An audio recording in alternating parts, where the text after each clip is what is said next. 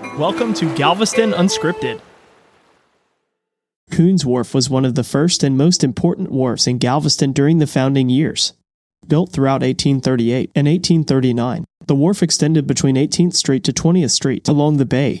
In 1838, Texas Ranger Colonel Ephraim McLean was granted wharf privilege by the Galveston City Company, provided he start construction of a wharf as soon as he could. The wharf was home to landings for large ships, schooners and steamships, which was imperative to the growth of Galveston, Texas, and the American West.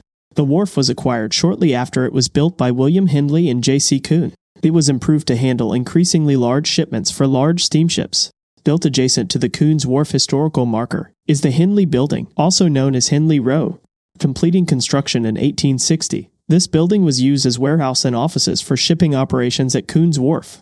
When Texas seceded from the Union in 1861, J.C. Coon sold his residence and property on the Strand and left for Europe.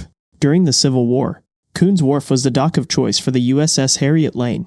On October 8, 1862, a detachment of federal troops landed on Coons Wharf and marched to the Customs House at 20th Street to raise the Union flag over the building.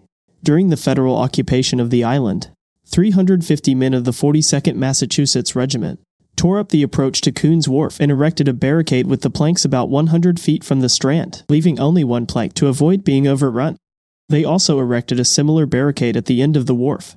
Until the Battle of Galveston on January 1, 1863, troops were moved into position around the approach to Coons Wharf. While the Federal ships were anchored at the foot of the wharves, a landing party from the Confederacy stormed Coons Wharf to engage the crude garrison. However, the battle in the bay was soon over. The Confederacy captured the Union Navy vessel. The wharf continued to play a leading role at the port of Galveston into the mid-20th century. The area where the wooden piers once sat are now seafood markets and small fishing boat docks. For historic resources or more information, check out the episode description.